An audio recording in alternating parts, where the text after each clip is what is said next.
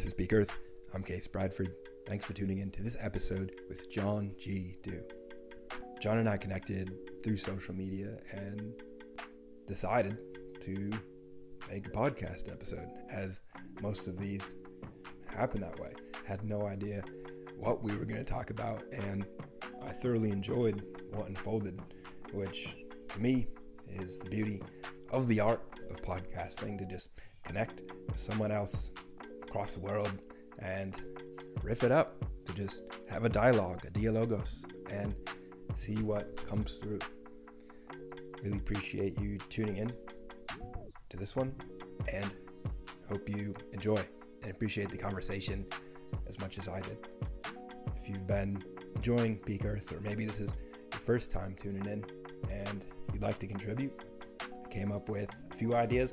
One, you can share an episode across social media or directly in real life, not on social media. You could write down on a piece of paper about this podcast and give it to somebody.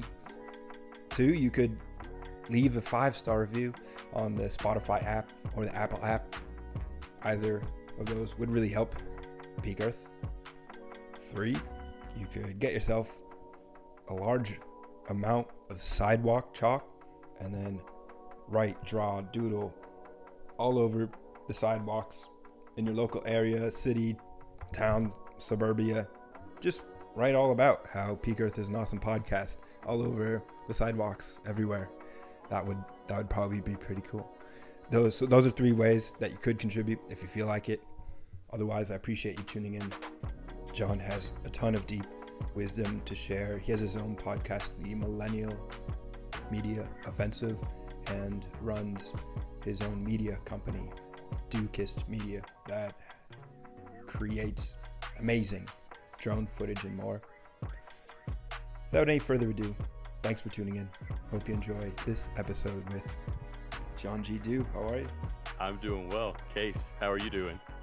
Doing real well. Glad we're able to connect. You're the host of the Millennial Media Offensive, and So you host your own podcast, and we connected through Twitter. I don't remember how, but just picked up that you're a cool guy, wanted to connect, and eventually realized that we should just make a podcast episode together. Yeah, I think we overlapped with the health and fitness spheres of Twitter. That's something I'm not as involved in as I am in something like the podcast that I co-host. But it's definitely an interest of mine and something I've been involved in for quite a while.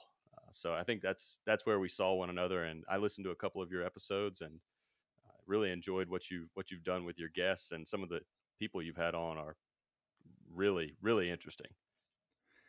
Thank you. Which, just out of curiosity, do you remember which ones that you listened to? So I think the one that I would pin as my favorite is and I forget his name. I'm terrible with names. But it's the heavy metals episode. It's one of the more recent ones. I think he's from California, or lives in California now as well. Again, his name escapes me, but that was Ben Samuel.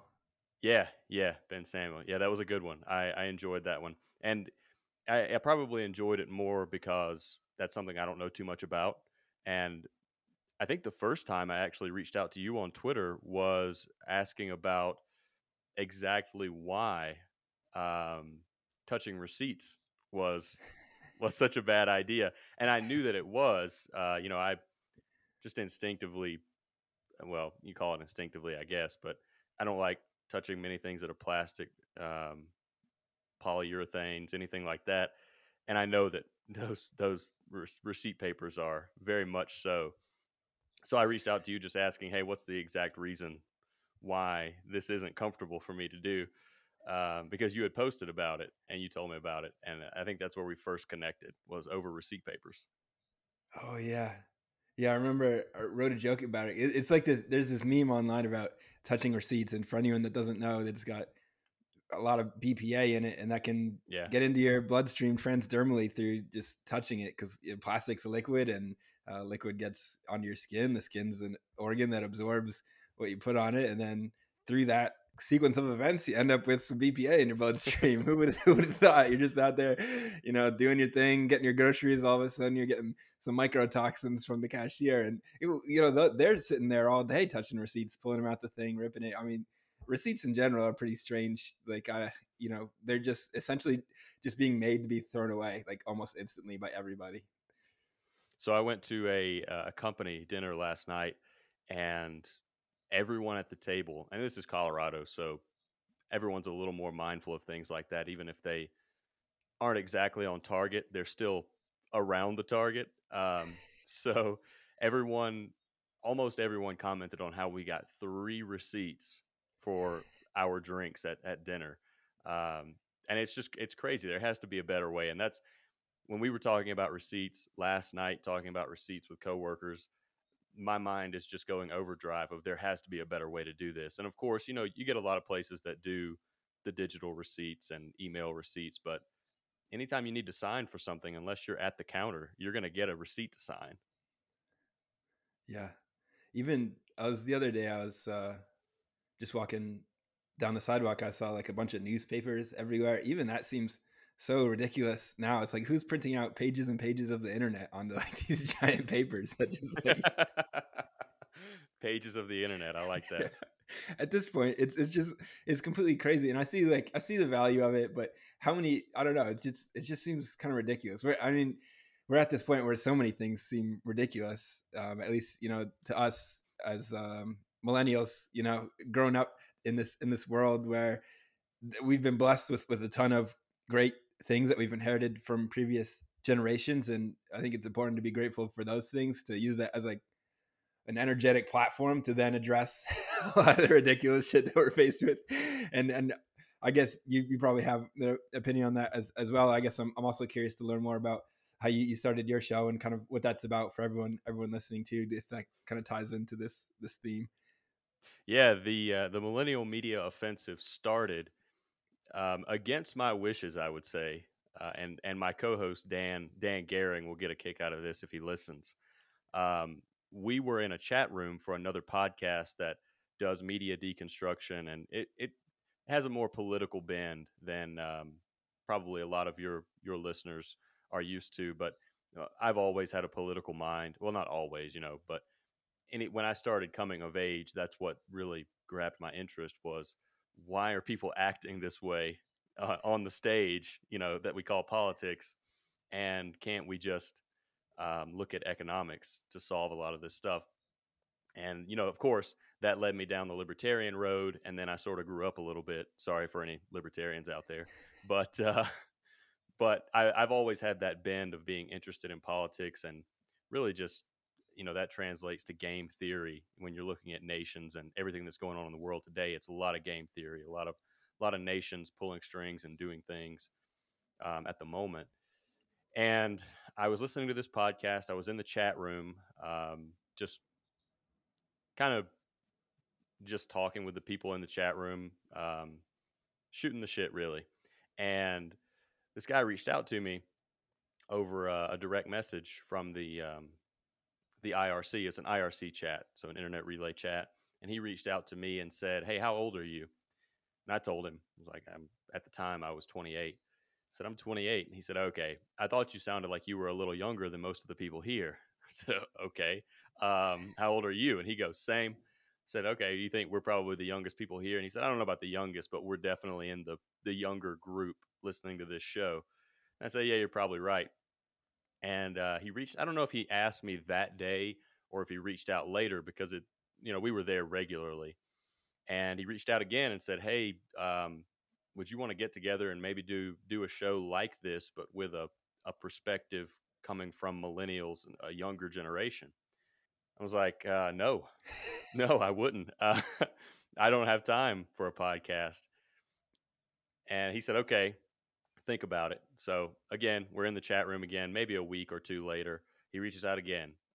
"Hey, you thought about that podcast?" I was like, "Yeah, I thought about it. I still don't want to do it." So I think third or fourth time of him just asking again and again and again, I was like, "Fine, you caught me in a good mood. Let's talk. Let's see, if we got anything that we can go on here." So we got together. We talked, hit it off, really. Um, had the same mind about some things, but not all things, which is a good thing when you're doing a podcast like we do.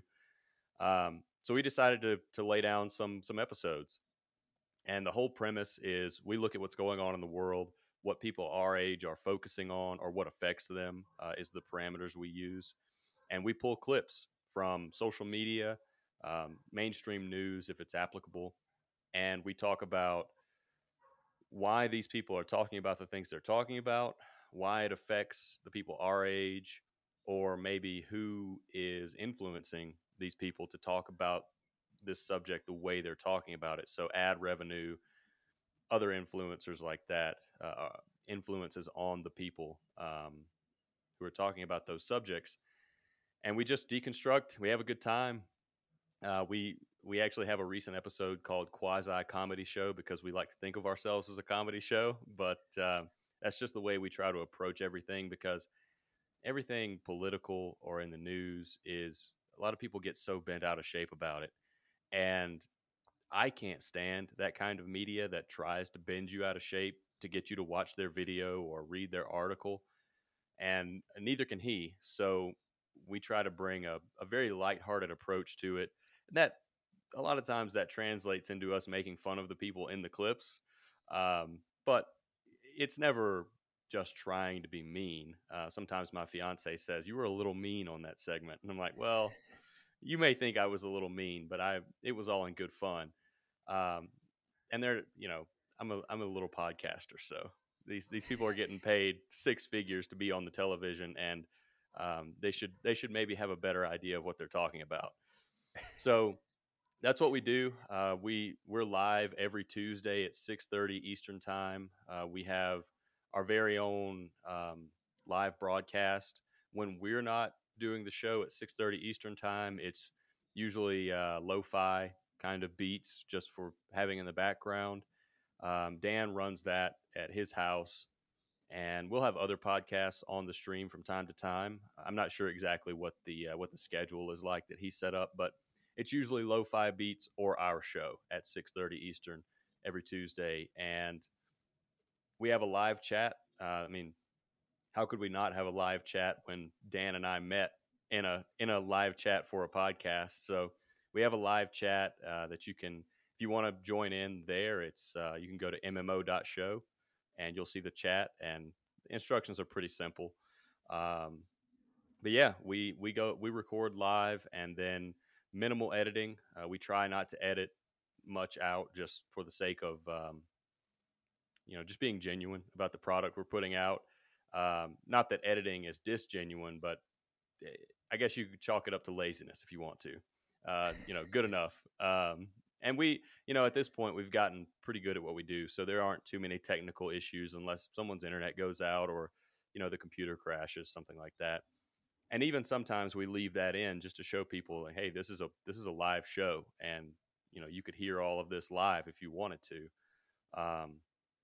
Because a lot of people, they think about podcasting and they think, oh, this scripted, very regimented, set time product, and it doesn't have to be that way. It can be very free flowing and playful, and I know that that appeals to you because of the content that you put out. And really, when I first saw your account on Twitter, that really drew me in, because growing up in the woods, that was really all I knew as far as exercise, was just to be outside and play. And that was climbing trees, throwing rocks, trying to see who could pick up the biggest log, that kind of thing. So that, I really resonated with that, and I appreciate that content that you're putting out, because I don't see many more people doing that. And I think it's really important for people to understand that you don't have to kill yourself in a gym. Even though I have a home gym here at my house, and I enjoy throwing around some plates. Um, it's a little more difficult for me to play in downtown Denver. Uh, so you do what you have to, but you don't have to. It doesn't have to be one way.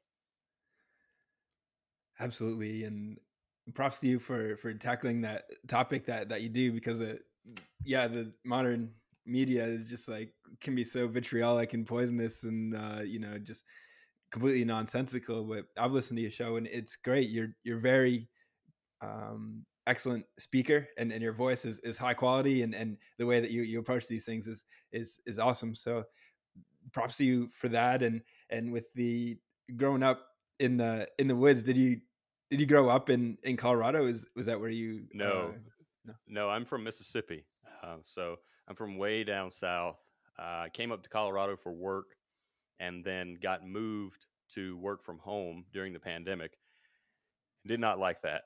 Um, I I was very much moved to Denver because I had a job downtown, skyscraper, gym, restaurant in the office, the whole 9 yards. And my whole idea was, I'm going to make it while I can, and then I'll move back home to where I want to be. Um, if I had known I was going to be working from home doing the job I was doing, I'd be in the foothills or even further out in the mountains.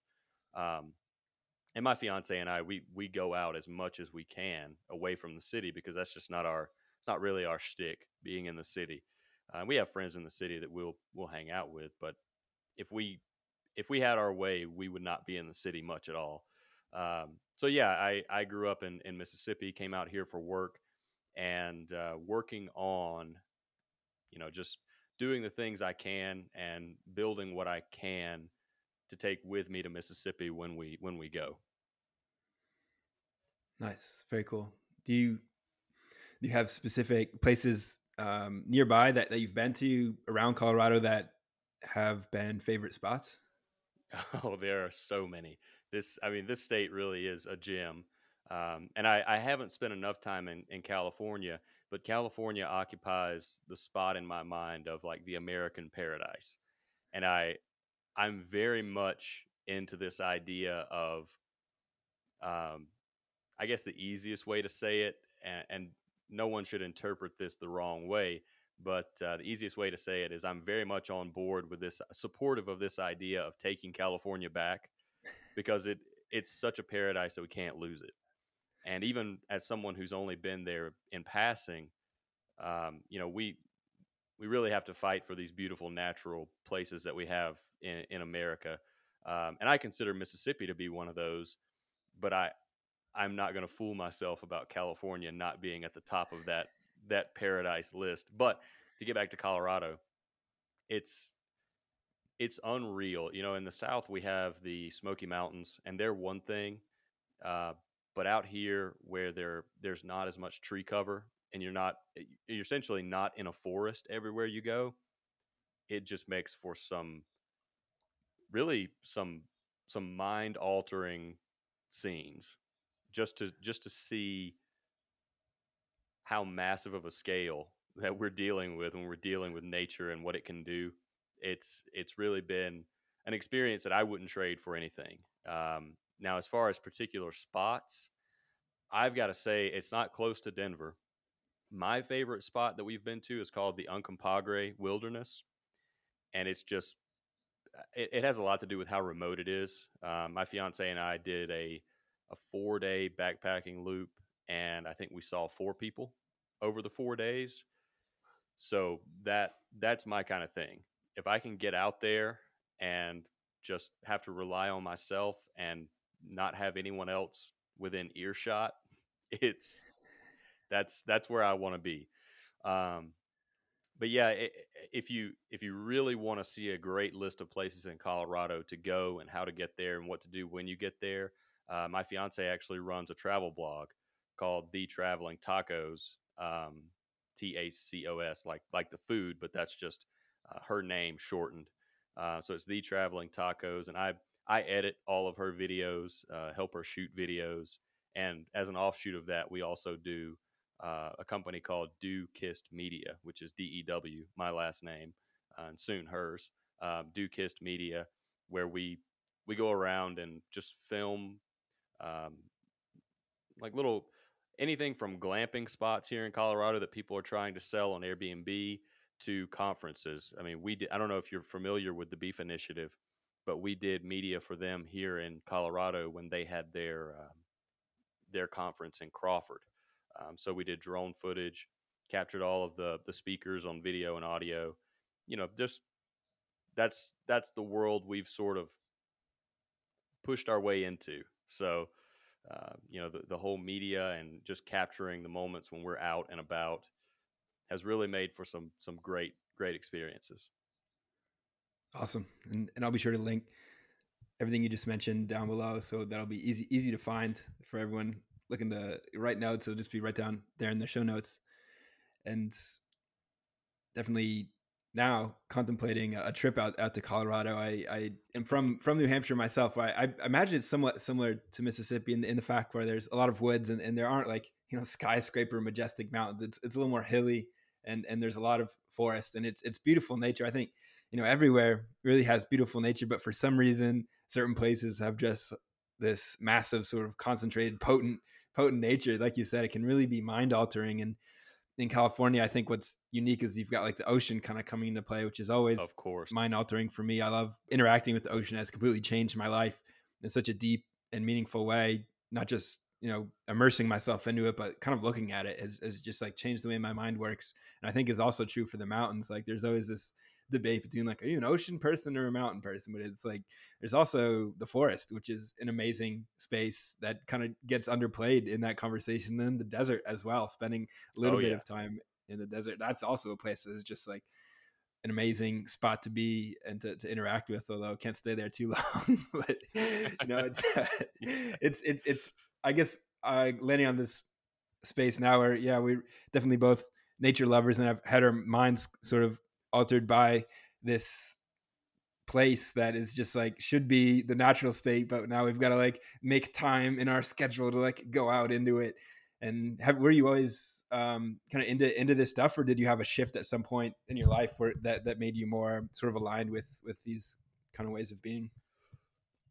It was always a part of my life, but it definitely took a turn for having a more sacred place later in my life. So I I really had a realization that this is, although it's been a part nature's been a part of my life forever, and I grew up in it.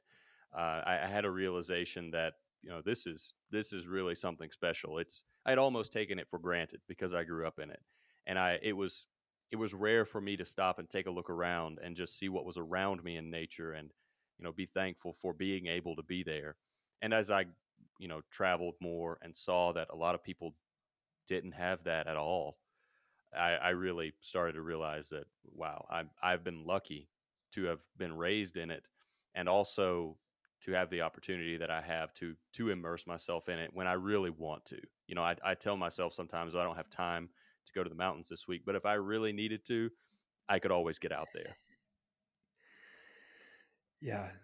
And there's like this sort of a general theme of this podcast in a way, and primarily because it's a big part of what I think about is how like disconnected from nature everyone seems to be, or at least I mean, it's just a fact. Everyone is disconnected from nature on a certain level. Like we're sleeping inside on a bed. So like that's one aspect. We're not, seeing the stars because the electric, pollution of the city is blocking them out. And the food that we're getting is probably shipped from thousands of miles away on average, if you're to just add it all up, and you can go on and on, right? We're not getting much sunlight because we're, inside all day and staring at blue lights. And it kind of gets depressing if I were to continue the list, but it's also like, it's an important, I can kind of perceive it as like the primary, most important sort of challenge that we face as a species, at least in the first world, is like, how do we reintegrate back into this original sort of substance and stop moving in the direction away from it? Because people are like, no, I want to download AI into my brain and we're going to go to Mars. And it's like, you're taking this way too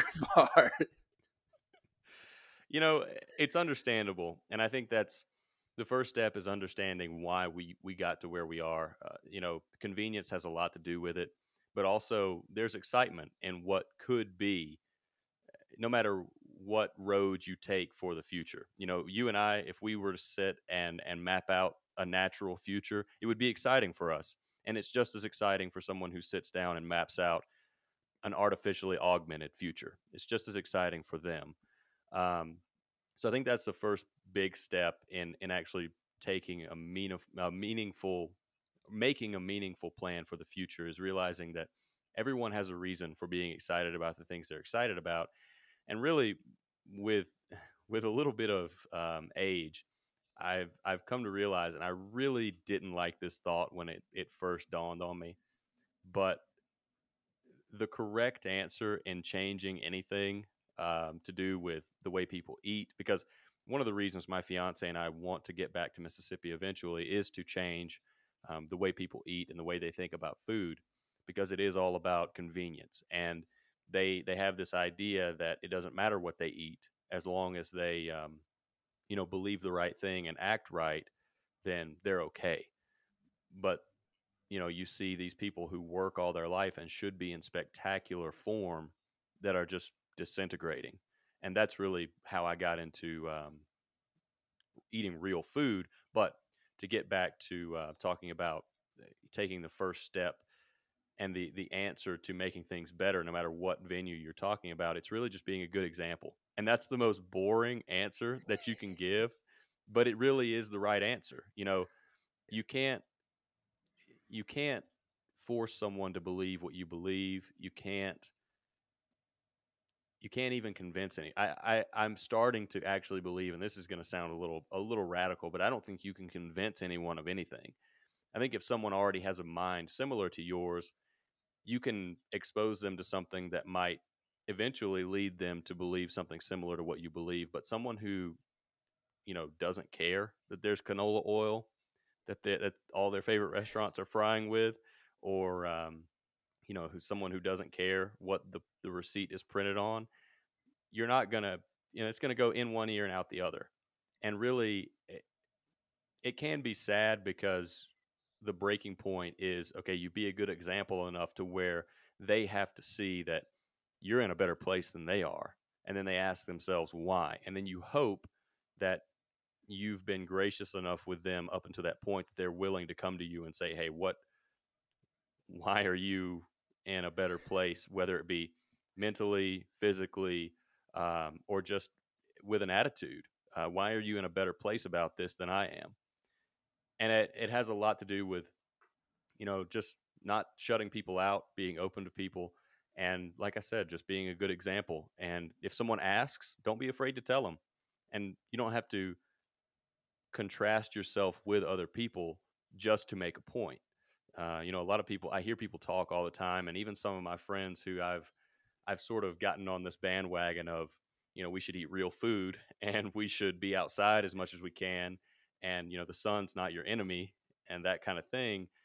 When they get excited about it, so they want to go tell other people about it, and they'll tell other people about it, and I'm sitting there listening to them. I'm like, I love that you're so excited about it, but you're turning people off, and you don't even realize it. And I see that when I look back at my involvement in politics when I was younger, I see that in myself, because I was so excited about some of these things that I thought were the answers politically, that I would just turn people off talking about it.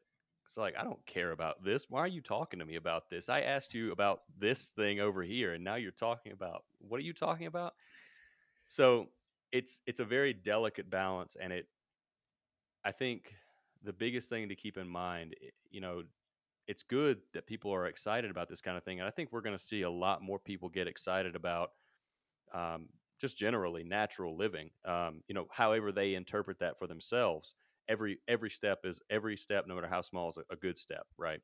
I think we're going to see a lot more people get excited about it, because a lot of people are just looking for answers, and they're asking themselves, well, why do I feel so bad? That's the biggest one. Why do I feel so bad? I don't feel like I should feel this bad, but I feel pretty terrible regularly. And the saddest thing to me is when they don't have someone they can turn to and say, hey, could you help me with this? Do you know anything about this? Because then it just leads to this latching on to whatever they see first on social media or the internet, or, God forbid, WebMD. And, that can, people have a tendency to turn things into their personality when they discover something new and have an aha moment. And a lot of times, especially with health and lifestyle, turning something into your personality isn't necessarily the best thing, even though it could be a step in the right direction. You always have to remember that, you got to remember that no matter how good something is, the dose is the poison. So moderation is always something to keep in mind. And I see a lot of people online who, a lot of these movements we've seen, even in the spaces we share, it's latching on to these things, and people make it their personality, and they just go all in, and they may get some benefit from it, but eventually they'll have to realize that, okay, this isn't the end all be all. There's more work to be done, and there's always work to be done. Really well said, and deep as well. Especially what resonates with me, and I thought really funny. It's like, yeah, everyone has experience of having someone who's like overly enthusiastic about something, just going off about it, and just being like, gosh, would you just be quiet about that thing? And it's like, it's true that there's a lot of great things where amazing ideas that could absolutely change somebody's life for the better, and it's an art and a science to be able to take that idea from my mind, plant it in the soil of your mind in a way where it's going to take root and flower into a new way of being. And that takes practice, because it's not something many of us are used to. Like it's very difficult to do, and it takes a long time if you're doing it right. Like it takes a lot of love and attention and persuasion. And it helps to study persuasion, as to really learn, okay, how does the human mind work? What ideas are going to be rejected? What ideas are we going to perceive as more alluring? And then learn to adapt your speech patterns to be able to plant these ideas in people's minds. Because the sad reality, or at least the true state of the world, is that there are mega billionaire, companies, huge, massive operations that are doing exactly this every single day through advertisements. And they know how the mind works, and they are supplanting bad ideas in the sense that they are not derived for the benefit of mankind, not good for the flourishing of humanity, but for higher profit margins, which typically is aligned more with greed and evil, and is kind of a root cause of a lot of the nasty stuff that's going on.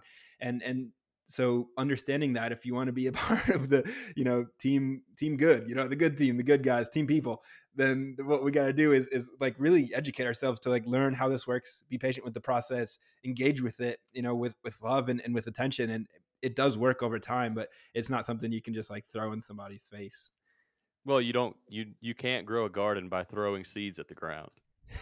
And that's I mean that's what you're doing when you're just yelling at people about something you've discovered.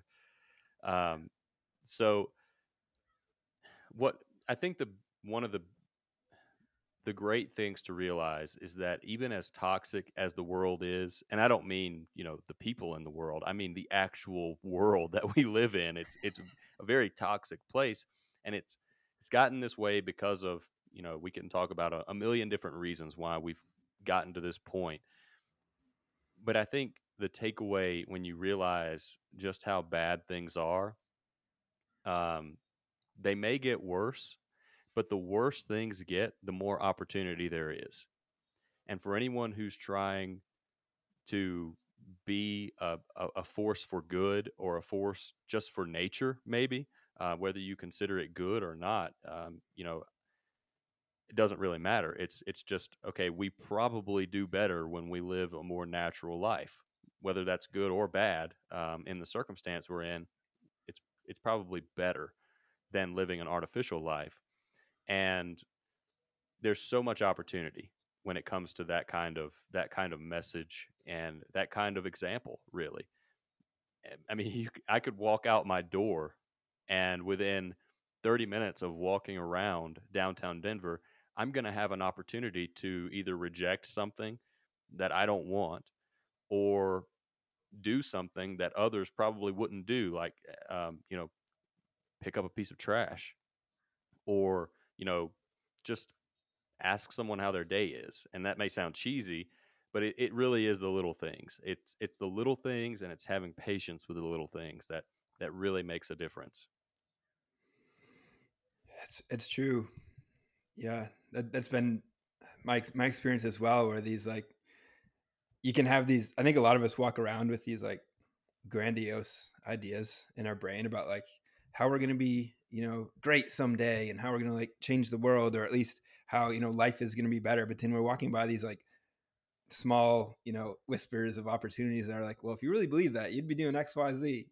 Well, No. believe me, when you say that, when you say people walk around with these grandiose ideas, I feel seen because I have always just been one that, trying to find what everyone else hasn't found to make a difference. And it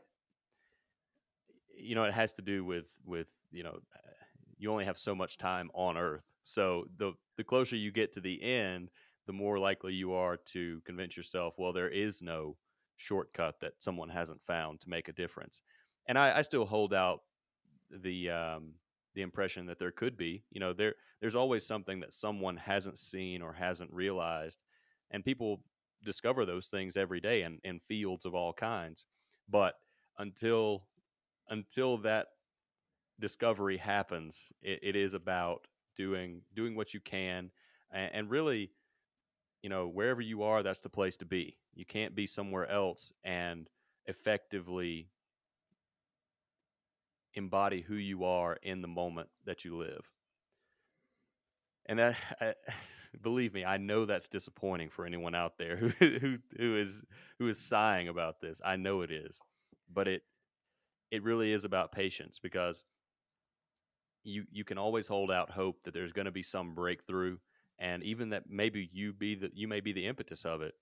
But in the meantime, there's work to be done, and it takes a lot of, as you said, a lot of nurturing, a lot of love to do that work. Absolutely. And I think there's another way of looking at this too, is I'm a big believer of, it's difficult to describe, but doing these small deeds is in a way a signal to the time-space continuum, to the multiverse, to God. It's saying like, I'm intentional about this. Like, I know I really want to move in this direction. And by doing those little things, you kind of gain this hidden momentum, this ethos, this energy that unfolds new opportunities, that will give you these bigger opportunities that you like really want in mind. Like, you want the big opportunity, but that's not going to come unless you do the little things. And this is my belief over, just kind of secretly sort of observing these things in my own life, where doing these like little things that kind of seem meaningless and pointless, but they accumulate over time. They sort of like build this energy in the background of the life force field, or I'm like totally speculating on this, but you could call karma, right? Like, it's a real legit thing, and it's definitely passed by most people, because it's just like you said, it's not something that anyone is really talking about or even visible or measurable. There are a lot of things like that happening that I could go way off in the crazy land talking about, but it's like completely legit. We have such a small understanding of what's going on with all this. Well, think about the relationship. Okay, so let me give you a premise to start. And the premise is that we're created in the image of God, okay?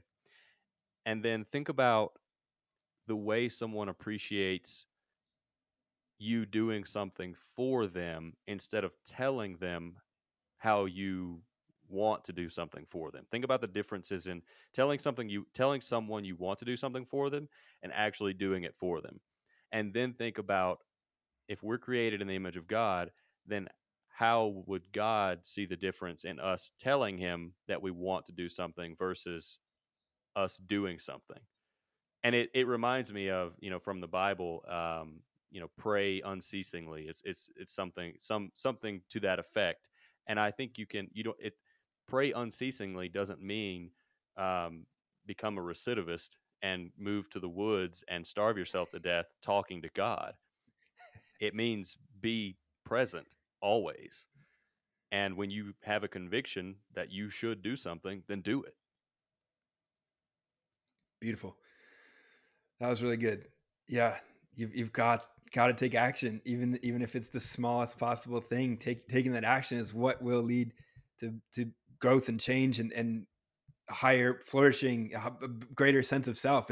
It's all starts with the little things that you can do every day, as boring, as monotonous as it may seem sometimes. If you are present and really paying attention, like that stuff is wild and magical. It really is just so much of the juice, so much of the nectar of this peach of the world is like found in doing those like kind of little things every day, if we can take the right perspective.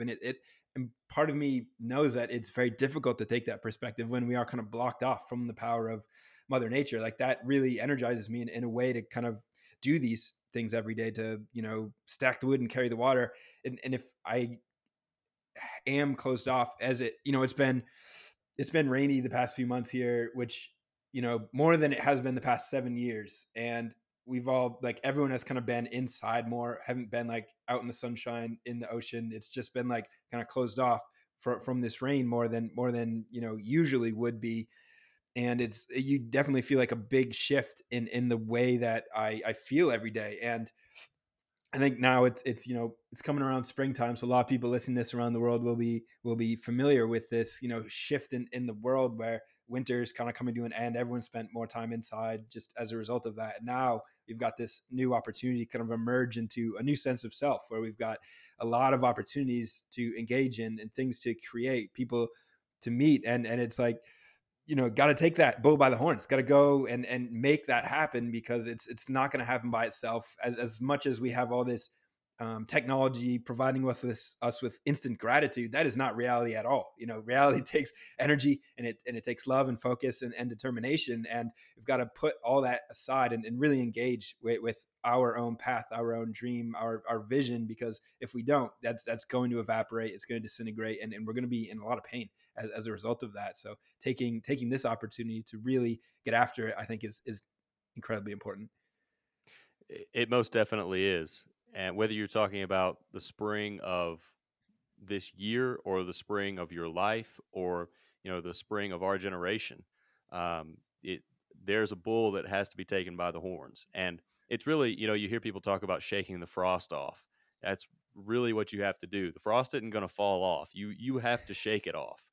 And, you know, that's, I've made a habit here in Colorado of, anytime that I can stand to be out, when we're coming out of winter and into the spring, I'm outside with, you know, sometimes as the minimum amount of clothing on that the city is comfortable with. And it's not, you know, maybe 2 minutes, maybe 3 minutes, but just standing out barefoot when it's cold, but I know spring is coming, just gets my mind ready. And when I do get that first, you know, 50-degree, 60-degree day, there's no having to motivate myself to get into that mindset of springtime, and I need to go just walk around and go to the park or spend some time outside. That is already done. And I've done it in an uncomfortable time. So that makes me appreciate how comfortable everything is now that spring is here even more. So I would encourage people to, okay, so I was reading about this, and I asked you, before we got on, I asked you, I think last night, if you had the capability to play clips, and I decided to, you know, just scrap it because, you know, given an hour, clips can really cut into the time that you have. But what I was reading about and clipping was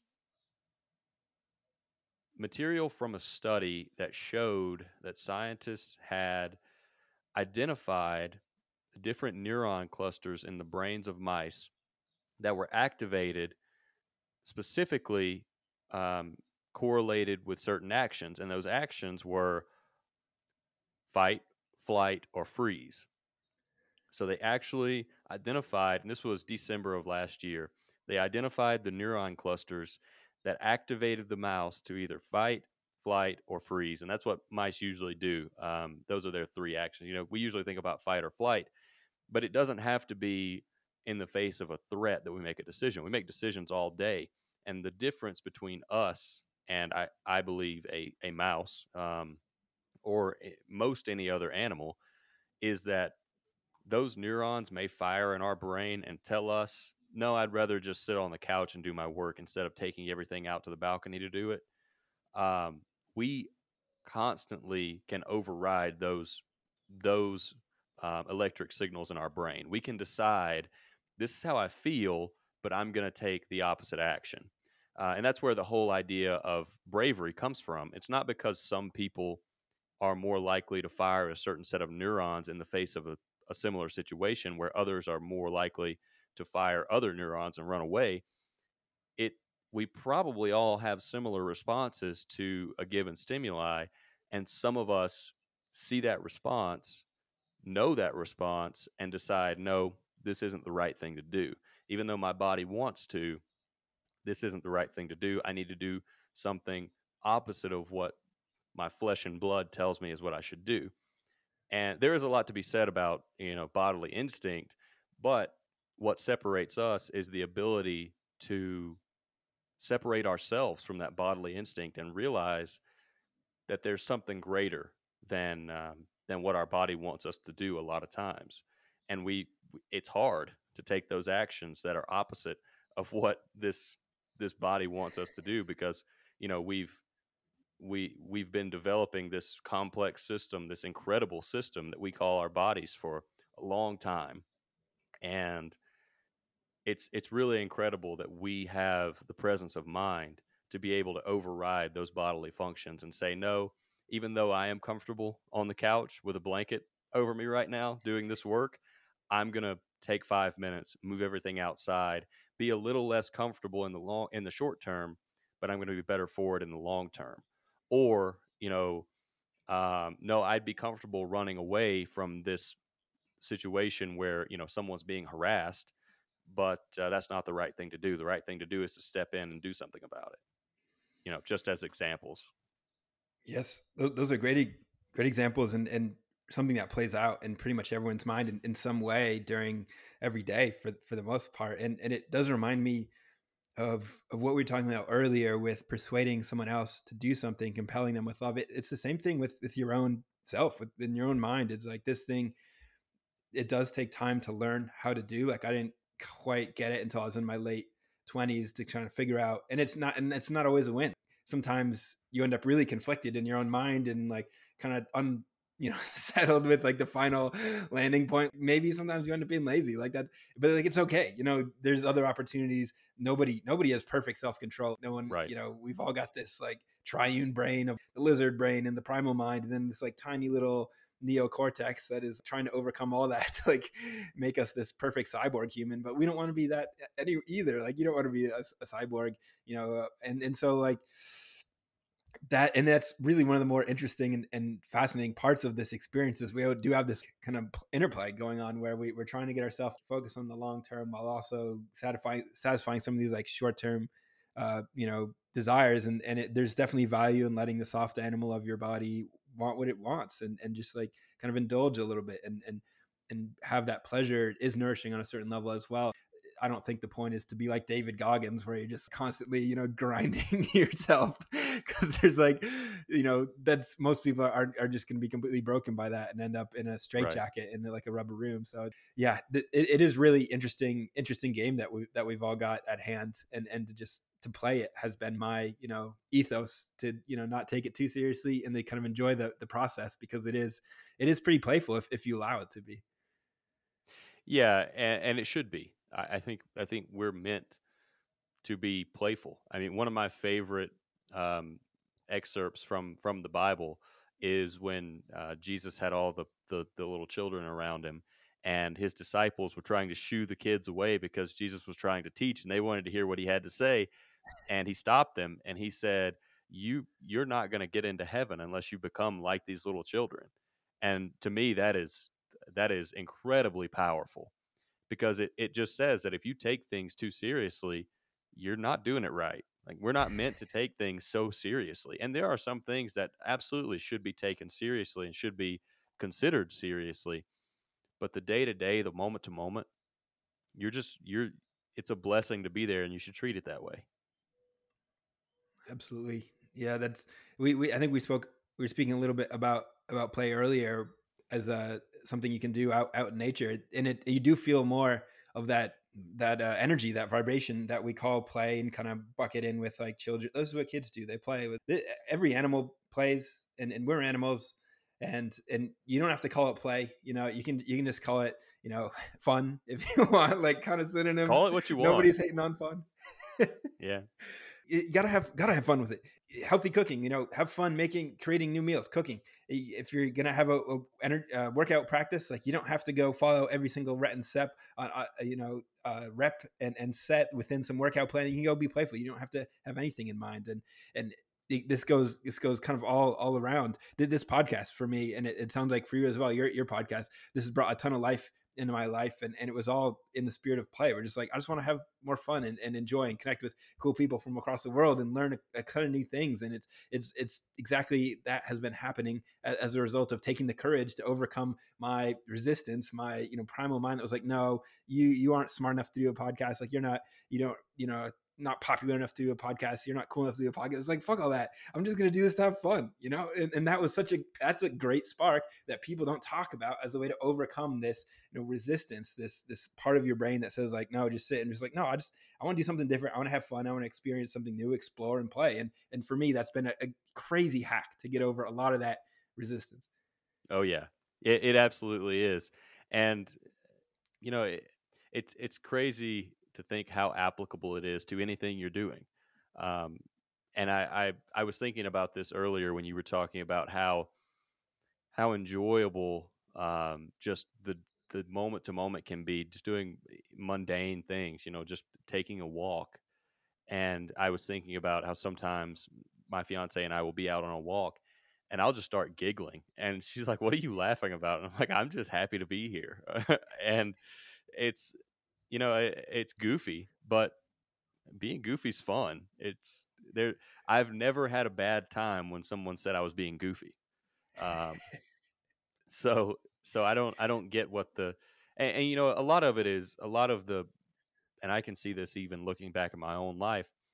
A lot of the resistance is pride. It's, well, I'm presenting this image of this serious person, this person that can be trusted because I take things seriously, this person who, um, you know, I guess the best way to put it is just saying, you know, I'm this serious person. I can be trusted. I can help. I can do this. I have um, capabilities. I'm, dare say, even some would say, you know, I'm better than others or better suited for something for others because I'm so serious or so grown up, we'll say. And it becomes a point of pride, and you really have to shake off that frost and say, I can still have a reputation as someone who is trustworthy, of someone who is intelligent, of someone who is thoughtful about things while I'm hanging from a tree branch or, you know, running around barefoot. That doesn't, and for anyone out there who would look at me and say, well, this person is obviously not a very serious person, maybe one day they'll remember that and say, why did I think that? Why did I think that about that person just because they were doing something that I'm not comfortable doing? And that's where setting a good example as the answer to most things is so difficult, because you usually don't get the satisfaction of seeing the result, because it takes time for things to simmer in people's minds and for that seed to grow. And you may be 7,000 miles away from them when they think about what you did 2 years ago, and it clicks for them and something changes. But what you have to know is that there's always a possibility when you're setting a good example that whether you see the results or not, you could change the course of someone's entire life, and you don't have to see the results. Everyone else in their life is seeing the results, and you don't need credit for it. We don't need credit for those kind of things. And when you start thinking about, am I getting credit for this, you start drifting away from where you should be, because you're thinking about the future, you're not thinking about what you're doing in the moment. And it's a big part of that too, is I think trusting in the favor that you're doing for God that we described earlier, where that will unfold in your life. You can believe that if you want, because there's a strong chance that it could be true. We'll never be able to prove that, but it seems to be a common theme among every religion, is where if you do good things, good thing comes back. What goes around comes around. And you can have faith in that. You can trust that and believe that and live your life in that way, and you will be better off for it. Whether or not you're able to, you know, tally the score at the end of the day, who cares? You know, it's like probably impossible to do that, and you're going to drive yourself crazy. But it is certainly something that is a central theme of every spiritual tradition for a very good reason. And it was probably a lot easier to observe way back when those religions were created. Now it's like everything's more complex. But I also just really enjoyed and have been enjoying and impacted by what you're saying here. It's certainly been a strong flow. I do want to take a moment to, I guess, reflect a little bit and just ask if there's anything that you're hoping we touched on or that we haven't brought up that you're kind of eager to talk about as we're drawing near towards our end of the pod. No, selfishly, I got all my plugs in, so that's always a battle. You know, if I jump into a conversation like this, I can absolutely forget that I do have something to promote. Um, I'm glad I got that in. This kind of thing. This is what I love talking about. This is, and you have people out there who will say, "Oh, well, you're just talking. You're just talking. You're not doing anything. You're just talking." Well, nothing exists in a vacuum. So if someone hears this and maybe just gives it a chance to, I don't know, walk around barefoot or do some pull ups on a tree branch or, just smile at someone throughout their day, then just talking was worth it.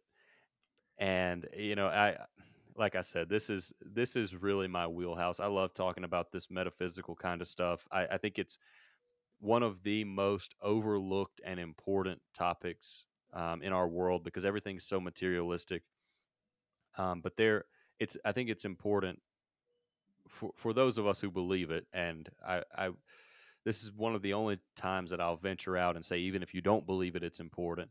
But I think it's important to realize that there is more than what we see, and there's more at play than we'll probably ever understand. And I love the the argument of how could a divine being allow some of the things in the world to happen that happen.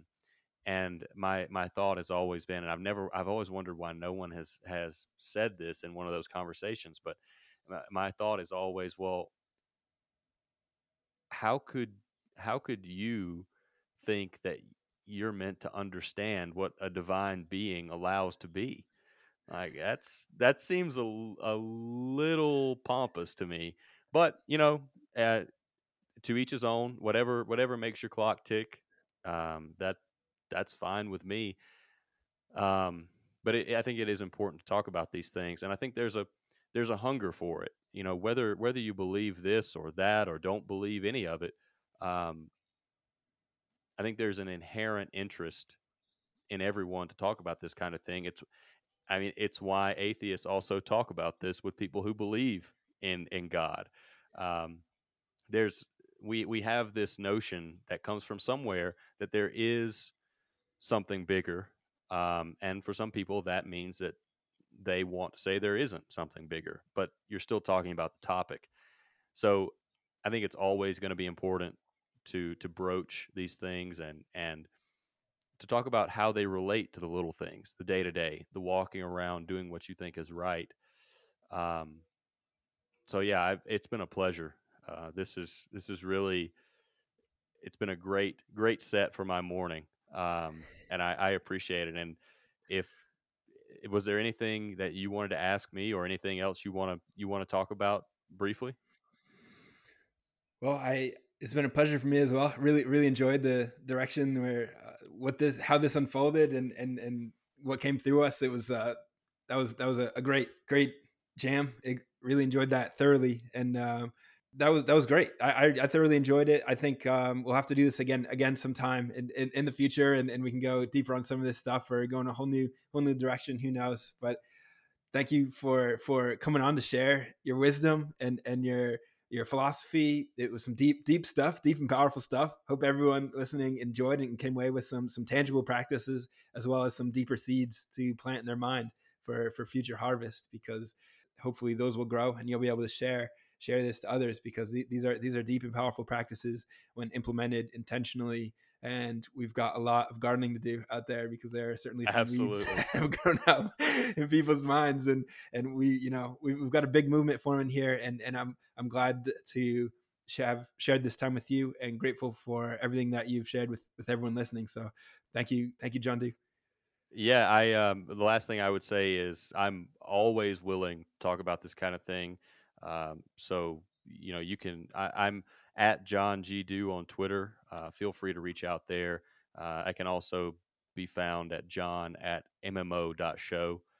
for email, and I don't have to be in front of a mic to talk about this kind of stuff. So if it's something that interests you and you have questions or just want to riff about it, I'm more than happy to talk about this kind of stuff with anybody. And if you like the show, always, of course, reach out.